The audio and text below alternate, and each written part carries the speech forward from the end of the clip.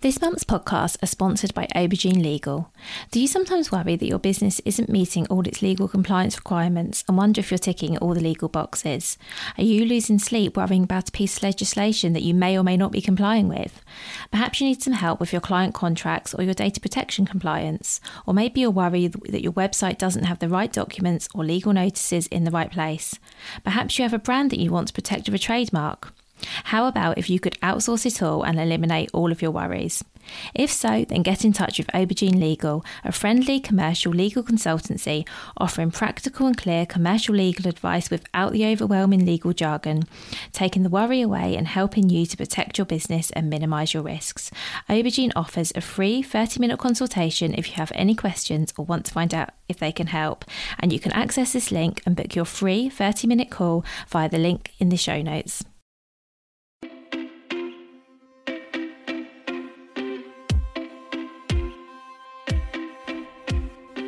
Welcome to the Bring Your Product Ideas to Life podcast. Practical advice and inspiration to help you create and sell your own physical products. Here's your host, Vicky Weinberg. Today on the podcast, I'm speaking to Angela Chick. Angela is an illustrator and designer with a love for colour and kindness. She creates unique gifts and greeting cards for people who care about other people. So I first heard about Angela on a post by Holly Tucker, where she was talking about the fact that Paperchase owe Angela £22,000. I don't know about you, but I didn't know that Paperchase had gone into administration, and I can imagine what that meant to some of the small businesses that supplied them. And Angela has really bravely, I think, agreed to come on and share her story with us. We talk about other things as well, but this is a big part of the conversation, and really interesting, really eye-opening. And she also talks about things that small businesses can do to protect themselves going forward. So I really hope you enjoyed this conversation with Angela. So hi Angela, thank you so much for being here. Thank you for inviting me, Vicky. Oh, you're so welcome. Could you please start by giving an introduction to yourself, your business and what you sell? Absolutely. So my name is Angela Chick. I am an illustrator and designer, and I run my own gift business where I sell products that I put my illustrations on. Everything's nice and bright and colorful, for lots of gifts for friends. Yeah, thank you for that. And looking at your messages, your website, sorry, I think all the messages on your products are really positive as well. That's the sense that I get. It's like a really, upbeat, positive place. Yeah, doing my best to help people spread kindness and show that they're thinking of others. That's really nice. So can we start by talking about how your business got started, please? Yes. Well, it's kind of hard to say where the exact starting point was, but if anyone's ever read my bios that I share online, they'll know that when I was 8 years old, I said I wanted to be a starving artist or an entrepreneur. I probably said entrepreneurial or something because I didn't quite. I also thought that starving artist was literally the job title for artists, because I didn't get at that point that you could make a living from doing art, although it is rare, I suppose, and it definitely takes a lot of hard work. I was very creative all through school. I spent a lot of time in the art room. Then when I went on to university, I decided that I had to, I started sort of a fine art and graphic design mixed degree. And it wasn't quite for me. I was a lot more crafty at the time. And then I swapped over, started doing a textile and furniture design degree, which I really loved. I was making everything out of fabric anyway at the time. But I was always being told that I drew too much. And I came to move over to the UK. You can probably tell I'm not, I was born here, but not raised here. So I left Canada, moved over here and continued my textiles degree, but was still told I drew too much. And then I started making products. I think I was screen printing a lot because of my textiles degree. Were you screen printing onto fabric?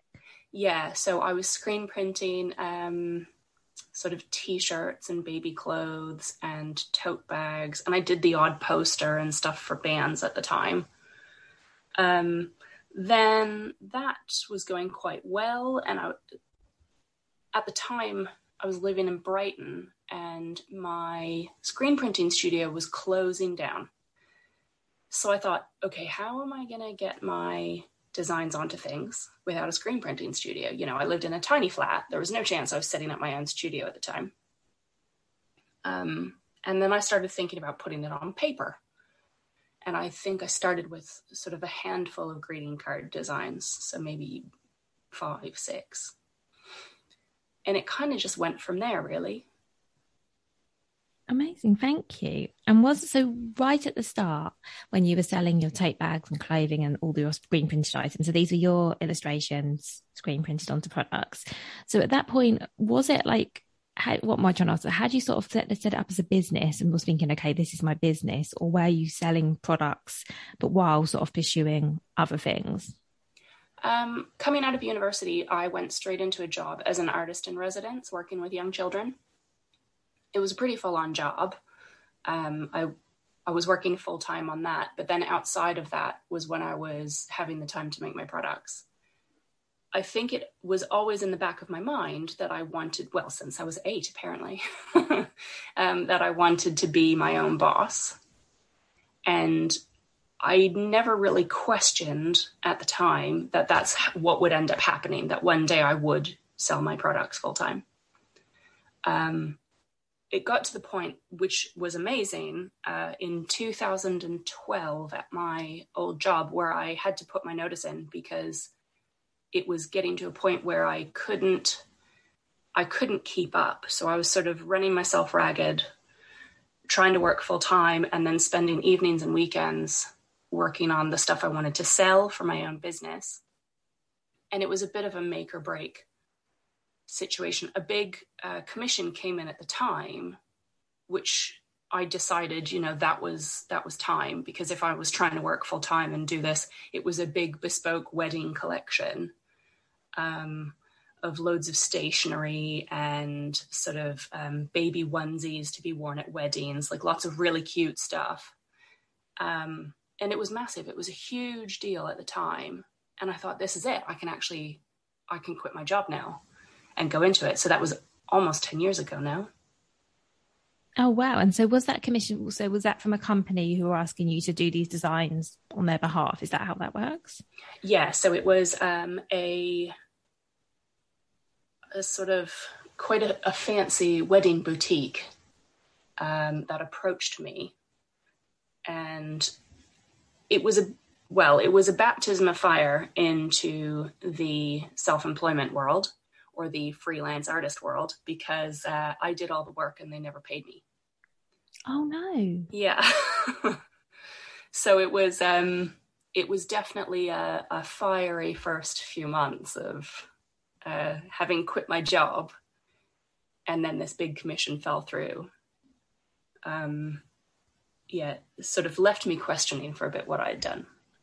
Yeah, I'm not surprised. And what happened? I mean, what was the outcome? Were you able to take them to small claims court, or did you just pass it down off to experience? What did you do?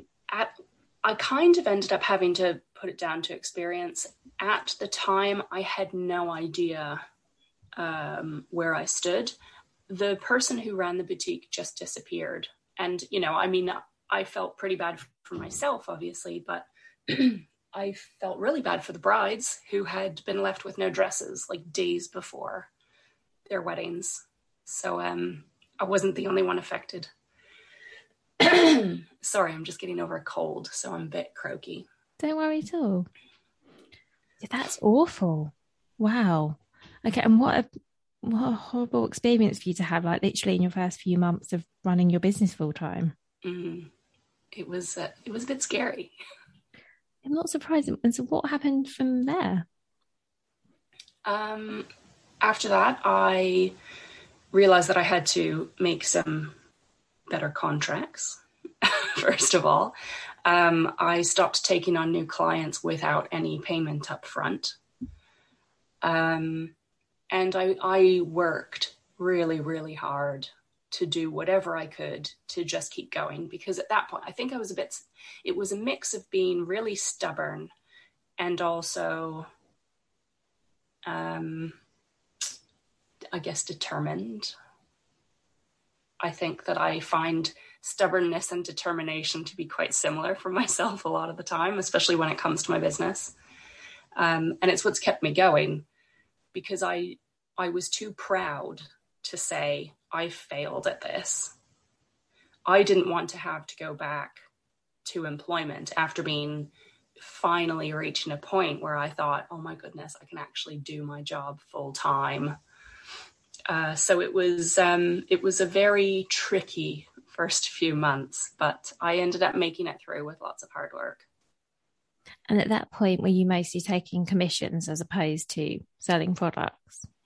My product-based business was getting off the ground. I was working on a lot of commissions at the time, anywhere from drawing cats and dogs for veterinary practices to band posters and t-shirts. So it was a bit of a mixed bag. I started selling on Not on the High Street, so that had started to take off. It was nowhere near providing me with a salary at the time, but it was growing, and I could see that month on month it was growing, and I kept having this sort of hope that it would continue in that way. Luckily, 10 years later, it still has continued in that way. So it's now got to a point where it's, apart from some things going on, it's been mostly smooth sailing. Good. And was Not on the High Street the first place you sold your products, or what did your website predate that?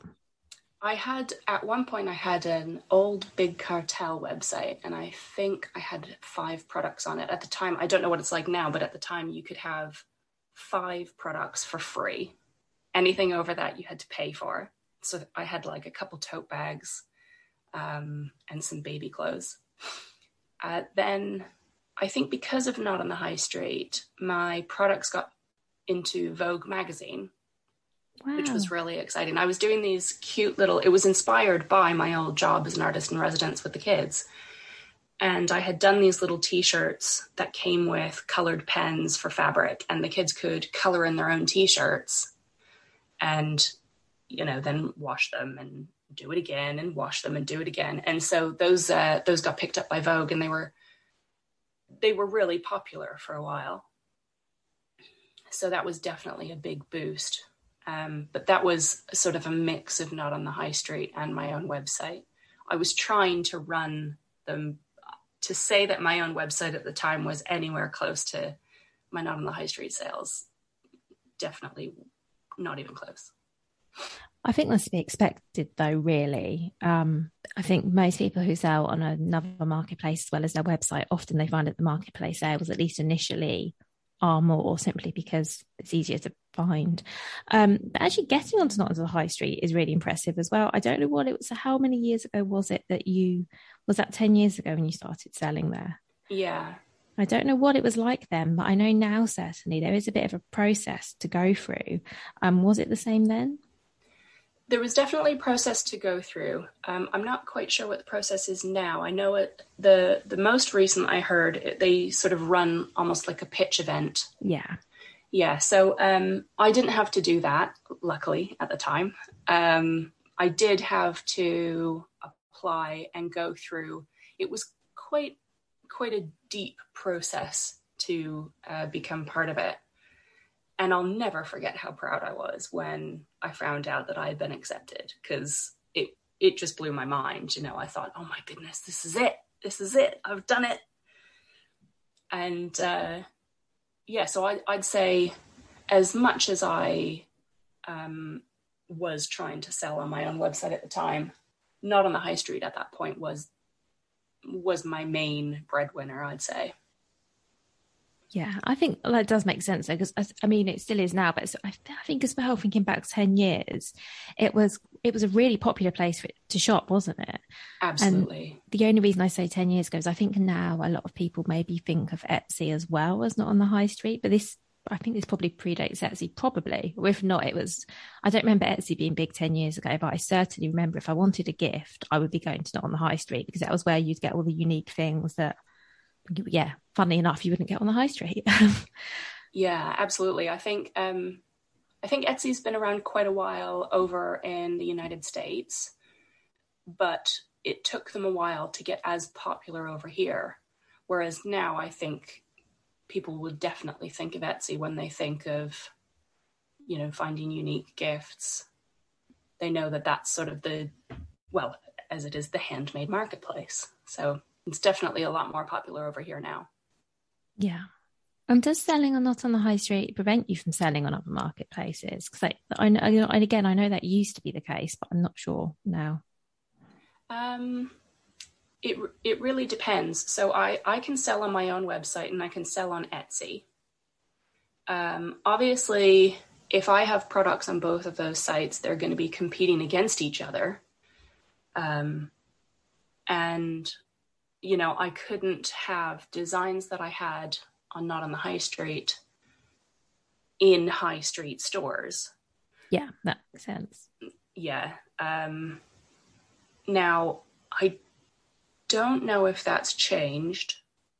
I have had things in high street stores, but not things that were available for sale on Not on the High Street. So I would try to honor that as best I could. Sometimes it happens where a company that I supply will then sell things to another company, or it might end up that they sort of find their way onto the high street. But I do usually have some notice of that happening. Yeah, that makes sense. And we will talk a little bit more about wholesaling a little bit later, if that's okay. Yeah. One thing I'd love to talk about, there's two things I'd like to talk about. Let's talk about your products a bit, if that's okay, as well as where you sell them. Where do you get your inspiration? Because as I said before, your products, they're bright, they're colourful, they're happy. You've definitely got your own style. I feel like after spending lots of time looking at your Instagram and your website, I could probably pick something out as being yours now, I think.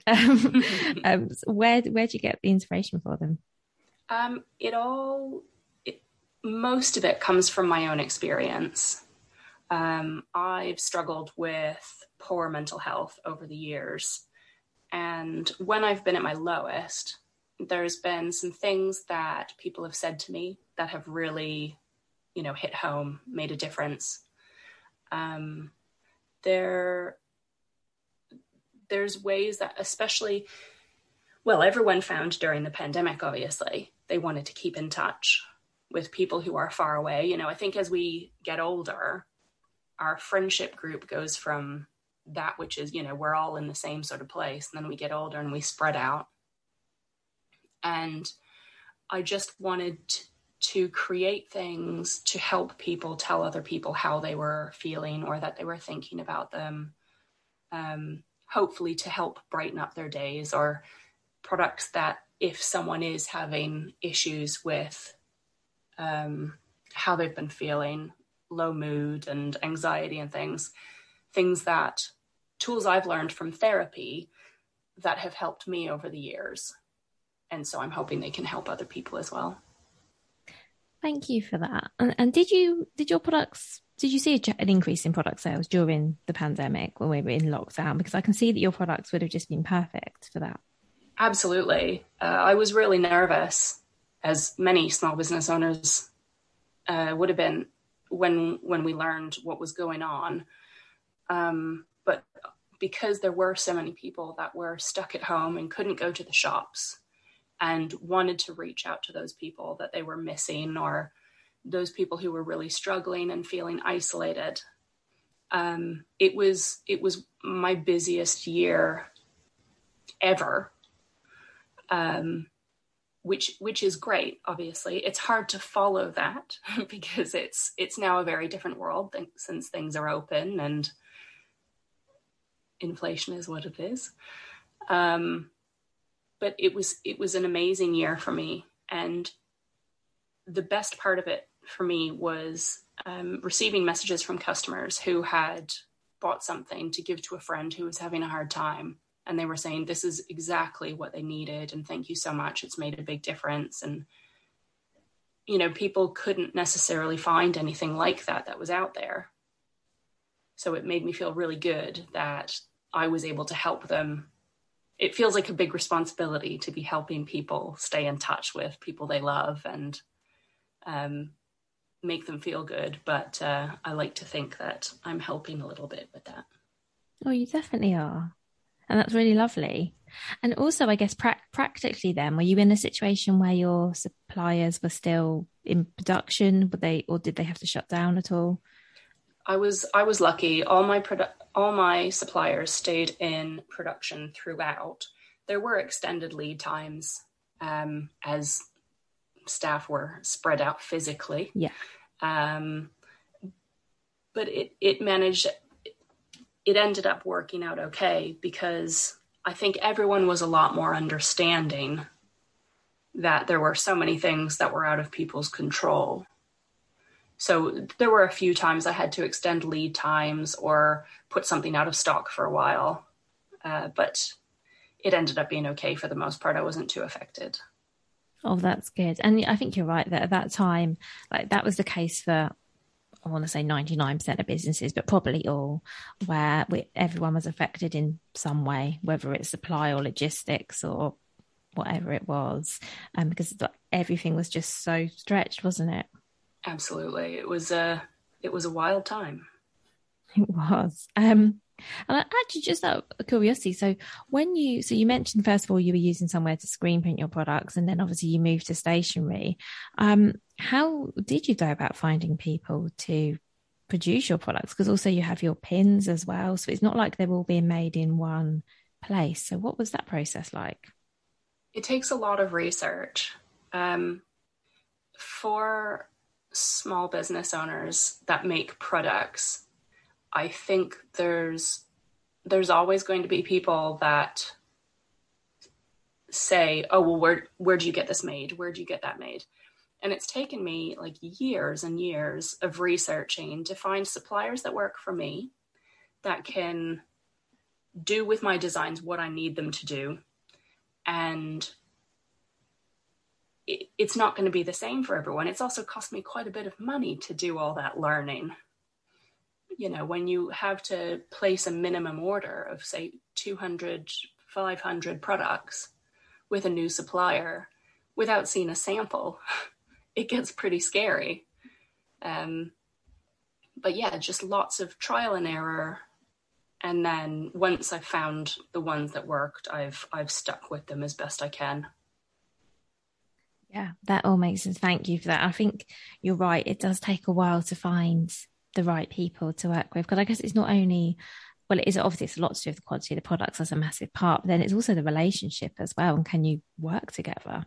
And I think that's something that people sometimes don't think about in the outset, that hopefully this is going to be like a really long-term relationship. Yeah, absolutely. I think the more that you work with a supplier, the more they understand your needs. The more that you understand how each of you works, it works both ways, I think. I find it really helpful. The longer I've worked with certain suppliers, you just know what to expect. And you're not going to be disappointed when the product arrives. Most importantly, your customer is not going to be disappointed. Yeah, that's obviously a huge thing. And let's just change subject for a while, if that's okay, Angela, and talk a little bit about wholesaling. So I'm really keen to speak to you about that. Can you share with us sort of how and why you got started wholesaling your products? Absolutely. So when it got to a point and I was selling not on the high street, Etsy, my own website, as well as licensing to a few companies. And can I just ask, sorry, Angela, to interrupt you there, but what does licensing mean? I'm sorry if I'm asking silly questions, but no, that's absolutely fine. I don't want to take for granted. I kind of just take for granted that people know the language of the industry, but not everybody does. So with licensing, a company will come to me and they will say, okay, we want this design, this design, this design. We'll then work to a contract that says they are allowed to use this design in this way and this way and this way. And that is it. And this is the cost to use that design only in the way specified for this length of time. So they're not buying the copyright. They're not allowed to say, so a couple companies I work with are Moonpig and Thoughtful and Scribbler. And I'll have different designs with them because obviously they're all competing against each other. But if I have designs on Moonpig that nobody can get anywhere else, and I have designs on Scribbler that nobody can get anywhere else, and designs on Thoughtful, that obviously works better for them and it works better for me. So I will agree with them that they can use that card design and sell it as a card. So they can't then take that design and put it onto a t-shirt or put it onto a mug or anything else. They can only use it in the way specified. And then I provide the artwork. I sit back and then I get a paycheck it depends on if it's quarterly or monthly for all of the sales through those licensed artworks. Oh, wow. And thank you for explaining that, because I wasn't sure exactly what that meant. Okay, that sounds like a really smart way of doing things, because I guess other than obviously coming up with the designs and making sure the legal things are in place, you can after that sit back because it's down to them to actually make the sales, print the cards and all of that side. The thing I like best about, well, there's a lot of things that are very attractive when it comes to licensing. First of all, I don't have to hold the stock. So I have a packing room that's full of products for me to send to my customers that order on my website or through Etsy or not on the high street. But I don't have to hold all the stock of those other designs. It also means that I get to focus on doing the thing that I thought I would be doing more of as someone running a creative business, which was I actually get to do the illustration and the design work. It's pretty surprising how little of that I spend my time doing as someone who calls themselves an illustrator. I don't just get to sit around and draw pictures all day. Most of what I do is admin.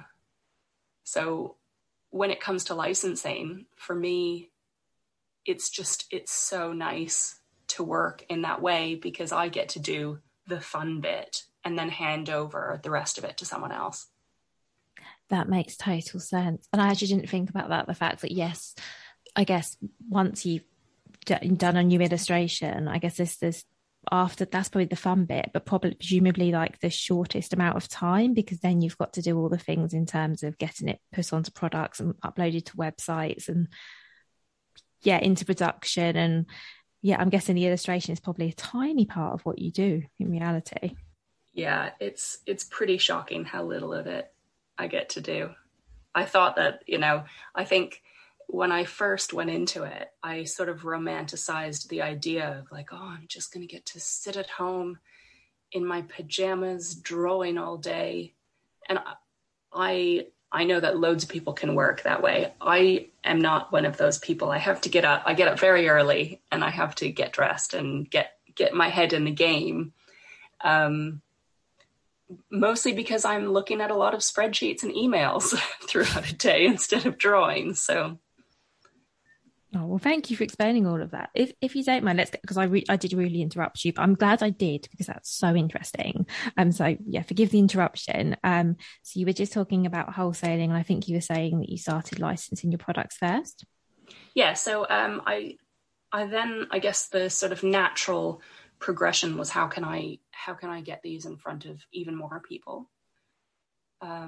So I started contacting some independent boutique stores because obviously if I'm spending as much time as I was packing up individual orders to individual customers, if I could spend a similar amount of time packing up bulk orders, now obviously with wholesale you make less money on it, but you're selling a big chunk at one time.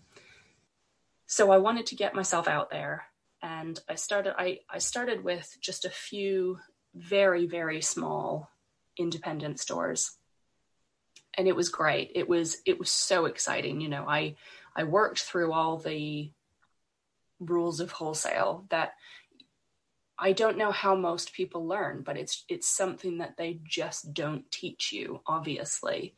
And it's kind of different for different industries as well, and different products, as to, you know, what kind of discount people will expect, what kind of minimum order you should charge. And it's a lot to get your head around.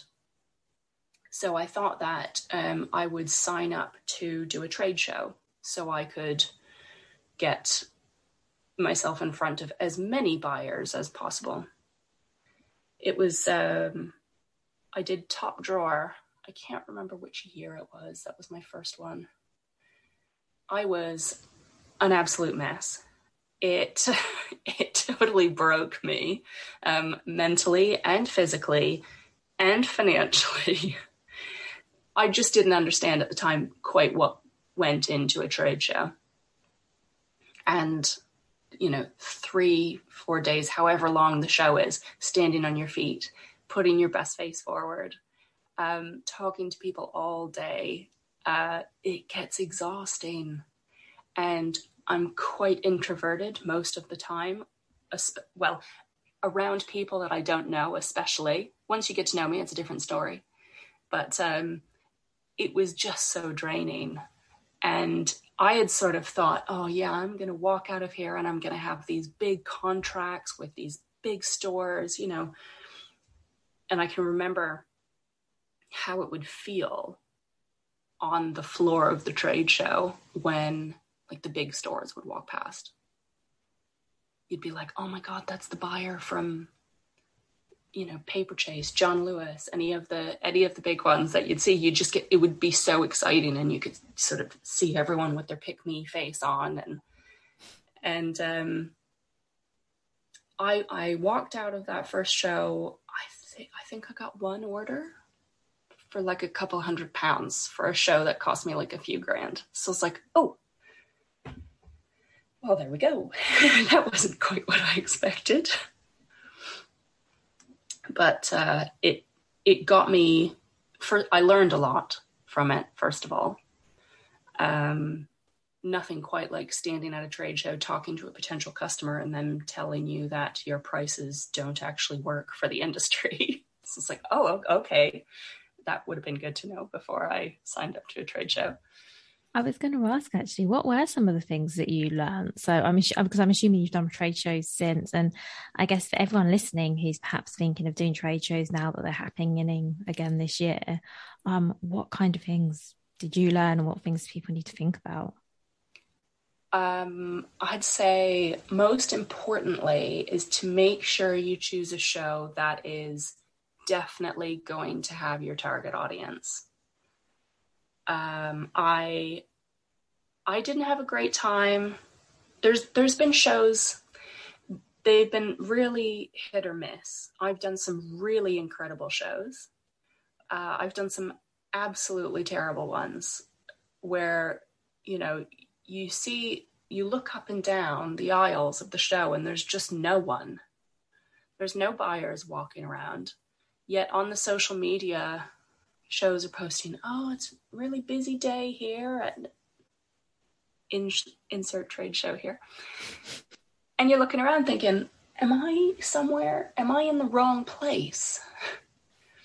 But it's a great opportunity to go and meet other people in your industry. You know, for me, I work from home on my own 5 days a week.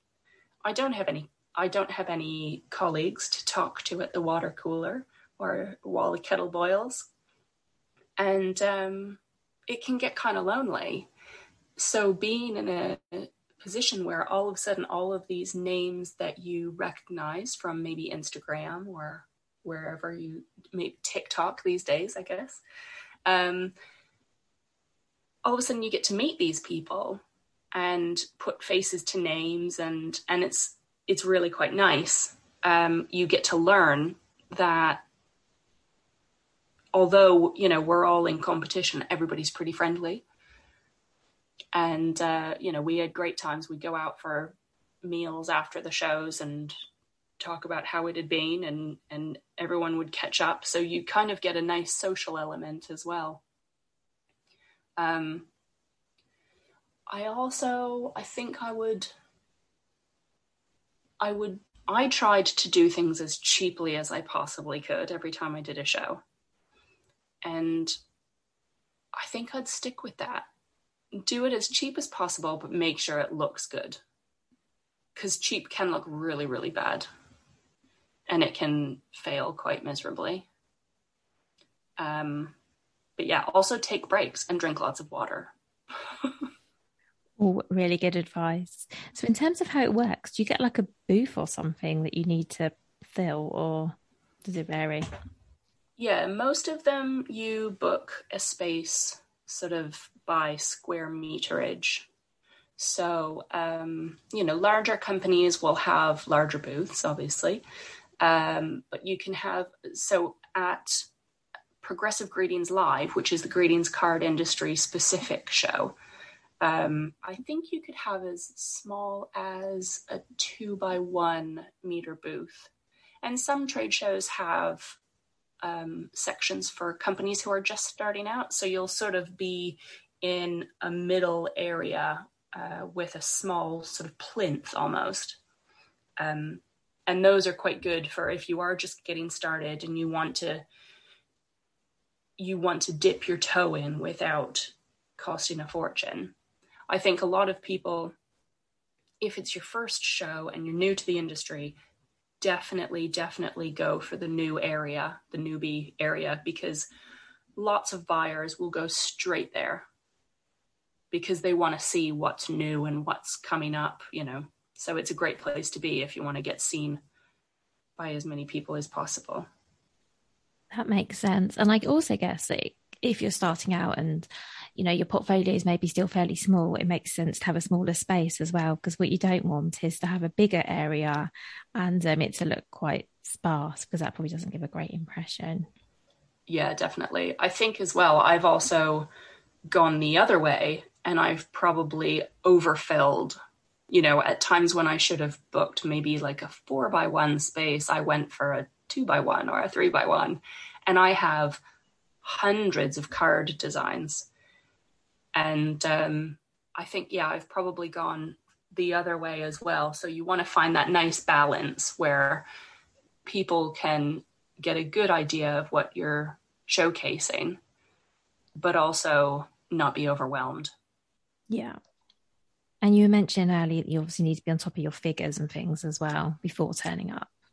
Yeah, it's I cannot stress how embarrassing it is to be asked about figures that you had tried to remember. I guess it's a bit like when they go on Dragon's Den and they just don't know their numbers.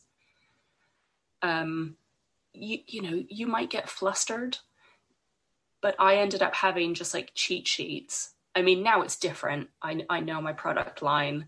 But going into a show where I can't remember how many new products I was launching, and I just couldn't.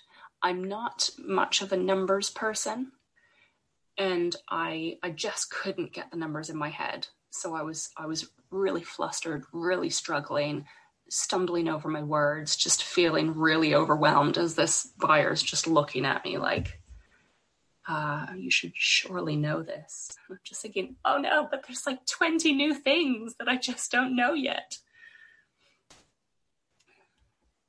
I take it doesn't matter if you have it written down. Surely they don't expect you to know everything off the top of your head. No, and when I had help on a stand, I had it written down for them anyway, and it's pretty understandable. You can just hand them a price list as well, which is obviously the easiest way to do it. Oh, that's a really good tip actually. So you can have some price lists printed up ready. Yeah, a lot of buyers will ask for catalogs and price lists. That's good to know. So after that first experience at Top Drawer, what happened then? Well, I tried desperately to follow up some of the contacts I'd made at the show. I then realized that maybe that wasn't the show for me at the time. I think it would be different if I went back now for many, many reasons.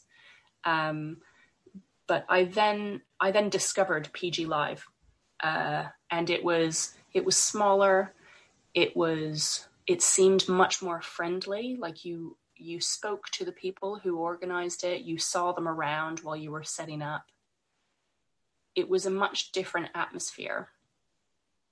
Plus, like, they had, all the buyers loved it because they provided lunch, and there was a party on the first night where they gave you free drinks, and it just seemed a much more relaxed atmosphere.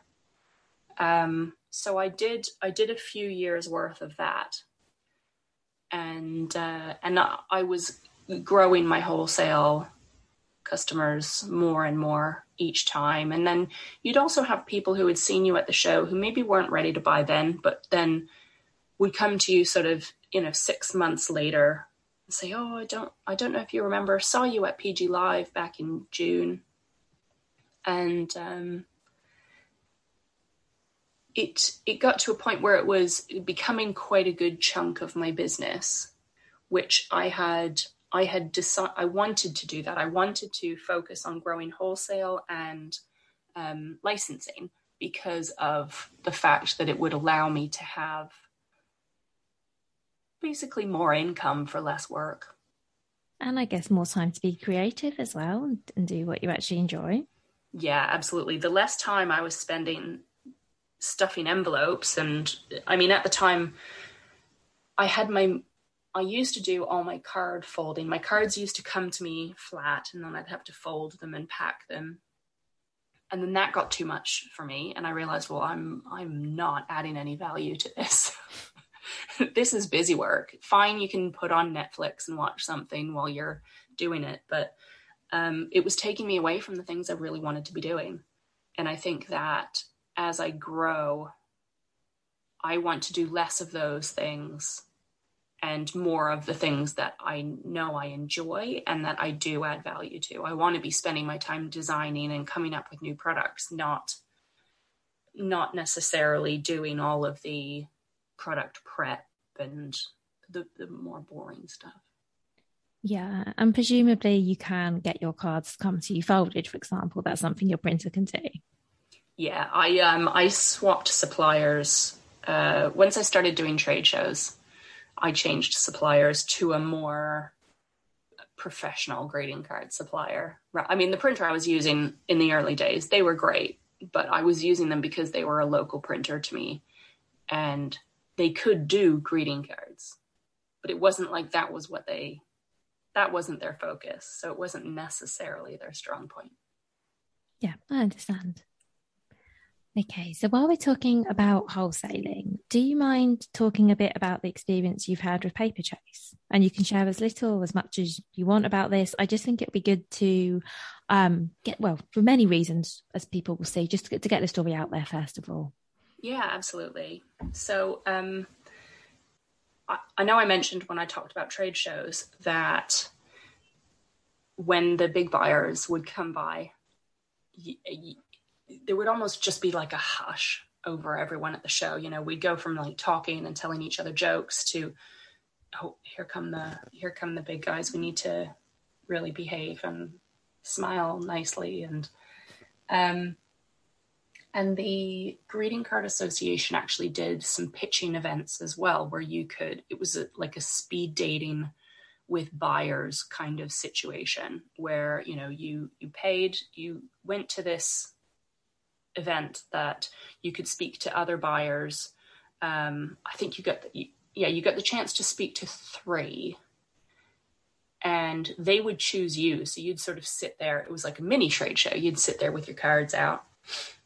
And each time, you go into these, you sort of set your goals. So you've got, your A, B, and C goals. And it was always like, get Paperchase, get Paperchase. Like, obviously that's the greeting card store in the UK. You want to be in there.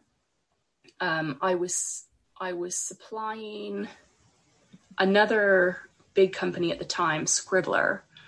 And I thought, okay, they've been great to work with. I really want to work with Paperchase as well. And nothing ever came of any of the shows or the pitching events. But then in early 2020, I had an email from one of their buyers saying that they loved my products and they really wanted to get me into their stores. Now, this was pre-lockdown and, it was very early 2020.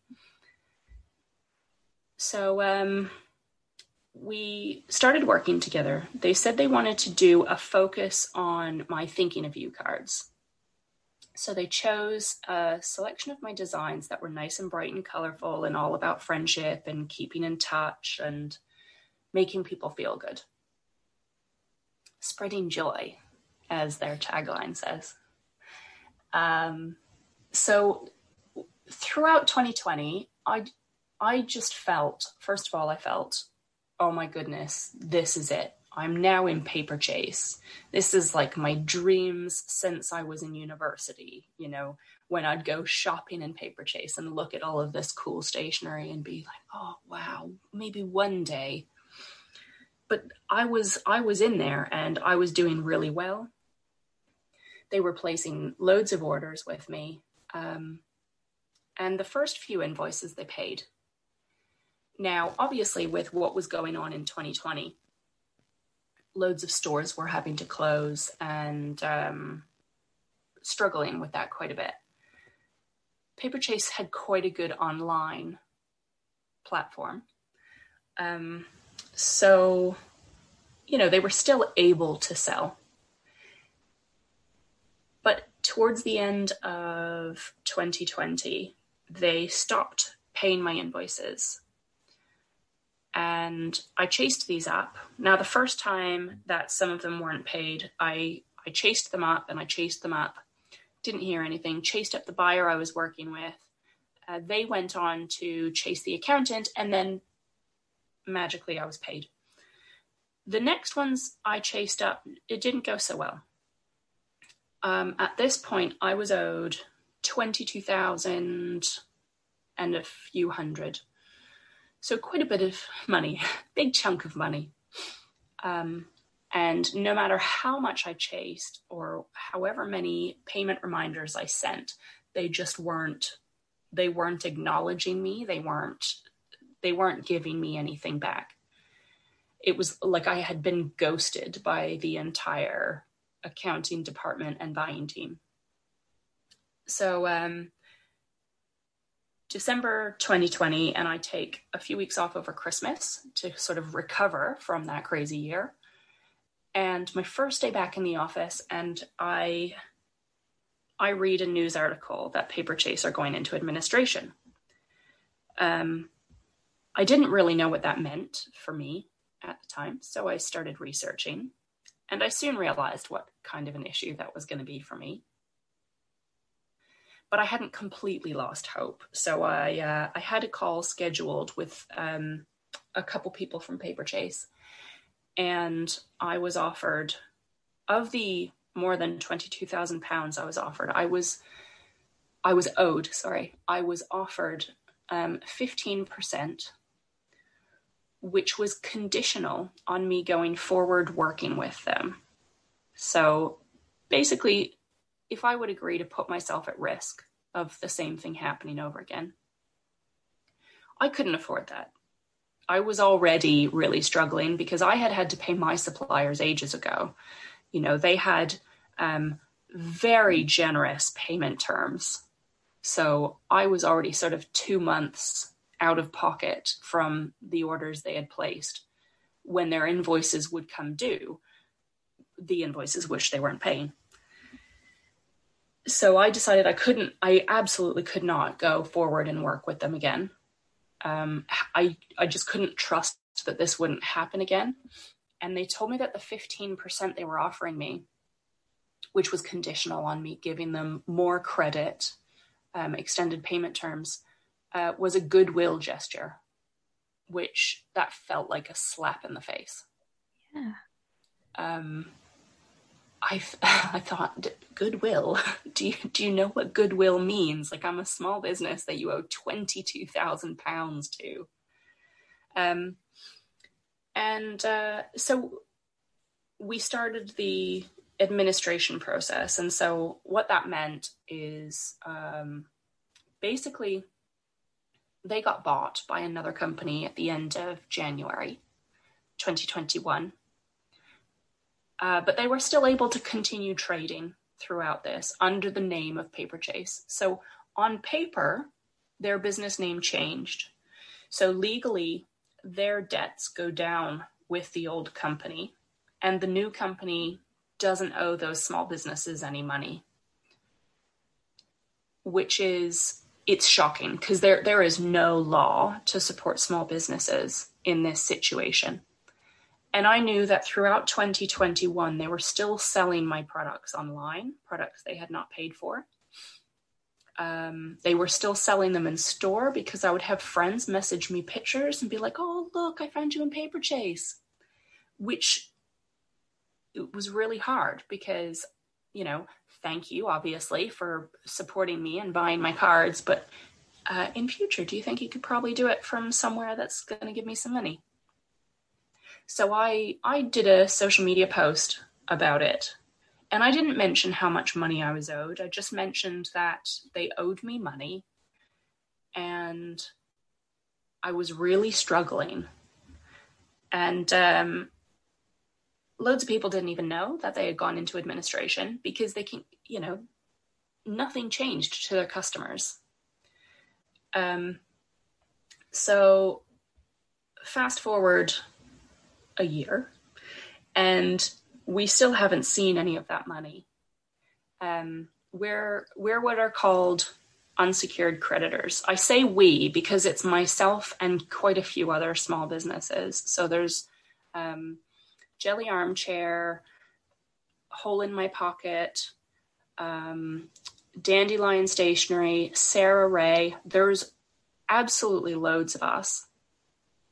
And I decided that I didn't know, well, I knew that other small businesses would have been owed money. I didn't know how much. When I decided to post about it, they started coming forward, and my post went as viral as any post has gone for me on Instagram. And suddenly I had all of these people reaching out saying that they were owed money as well. And I thought, oh my goodness, this is absolutely horrible. This is between just a handful being owed that many people, that much money from that few people. And that's not even all of us.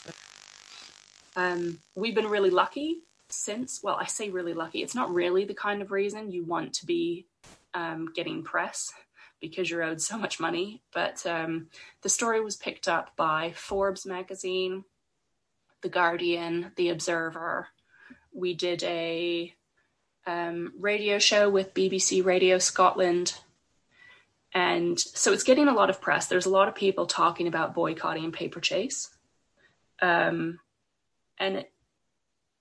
I know that we probably won't see that money. People suggest to us to go get our stock back. Well, we can't. This was back, I haven't sent them anything since 2020. Like, they don't have any of my stock. They've sold it. They've got the money that they made from my stock. But, you know, as unsecured creditors, we sit at the very bottom of a big pile of people who are all owed money, and we might see 2%. But who knows when, because it keeps getting delayed and the administration process takes such a long time.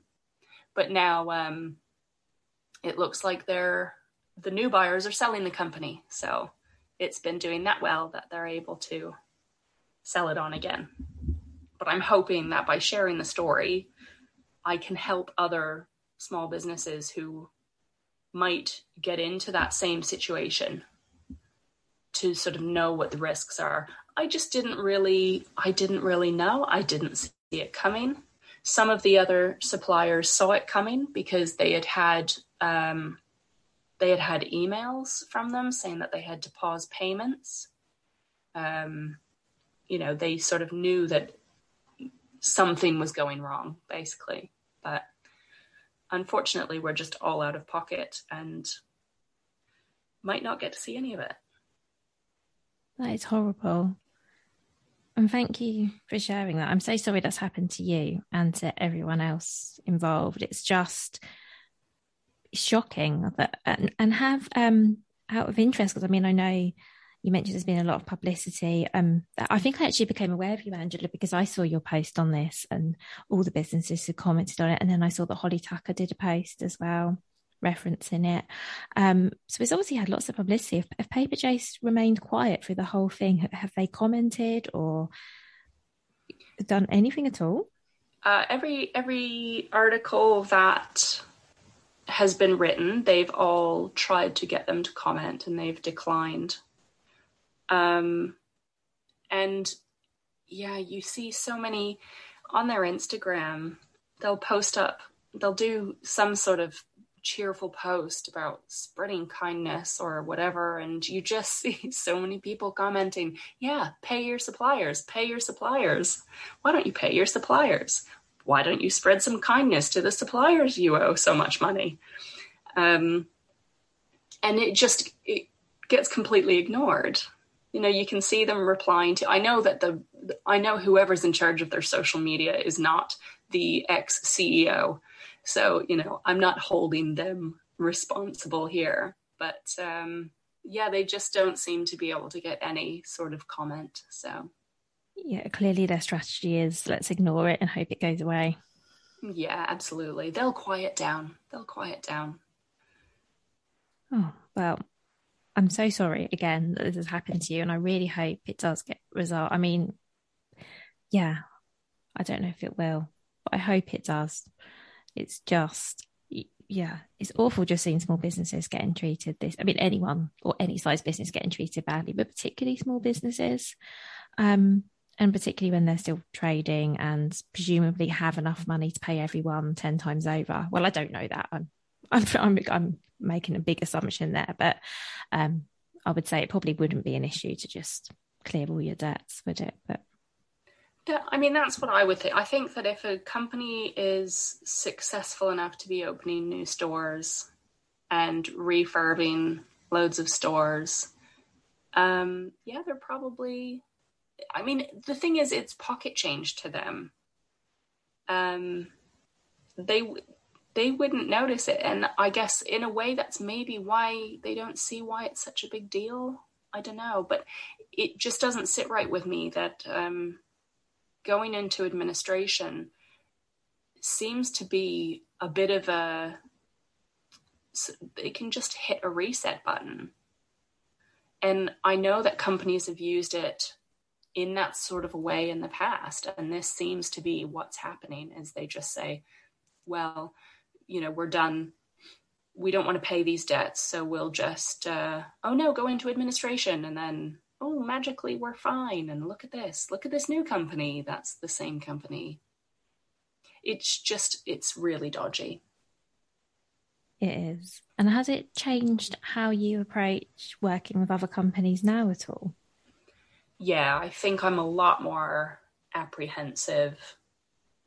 I mean, if you look deep enough into the terms and conditions of working with a lot of larger companies, it's really hard for a small business to do and to make money, which sounds ridiculous, but because they drive you down on price so much. And sometimes they want to do sale or return. So you may end up sending them thousands of cards that if they don't sell, they send them back to you. Well, what are you going to do? I mean, obviously you'll sell them as well, but it's going to take a lot of time. You've got to store them somewhere. It's just, I think it's made me a bit more cynical, less starstruck, more cynical, I think. And it just seems crazy to me that the terms and everything working, you know, for a large company are worse than for a small boutique shop, let's say, who presumably have maybe not more overheads, but, you know, they're also a small business. Yeah, it's really strange that small businesses can be so much more generous with their terms and the margin, you know, everything, when they're also a small business, whereas the large businesses, you'd kind of think they could afford to do that, but then, yeah. Maybe that's why they're massive companies. Yeah. I mean, I think I've never had any issues with my small business customers paying. I think because they're closer to it. They may be a 1 or 2 person show as well, and they understand. You know, through sharing my story about this, I've heard stories of small stores that have closed down, and the owners of those stores have paid personally out of their pocket to make sure that all their suppliers are paid. And it might be taking longer, but, you know, month by month, they're working on those debts so that those small businesses that supplied them aren't out of pocket. And you just see the difference so much more. I don't want to say it's more human, but in a way, I think when it's one person working with one other person, you know, there's a stronger relationship, there's more accountability. And I think there's just a lot more kindness and warmth. Yeah, I know what you mean when you say that, more human, because when you were talking, I was thinking, I think the difference probably is that you're dealing with a person, not a company. So even if that person has a business, is their business, they're still a person. And I think that with larger companies, I guess, even if you have a relationship with a buyer or somebody in that company, they're part of like a much bigger thing. So maybe that's the difference. Yeah, I think you can definitely tell.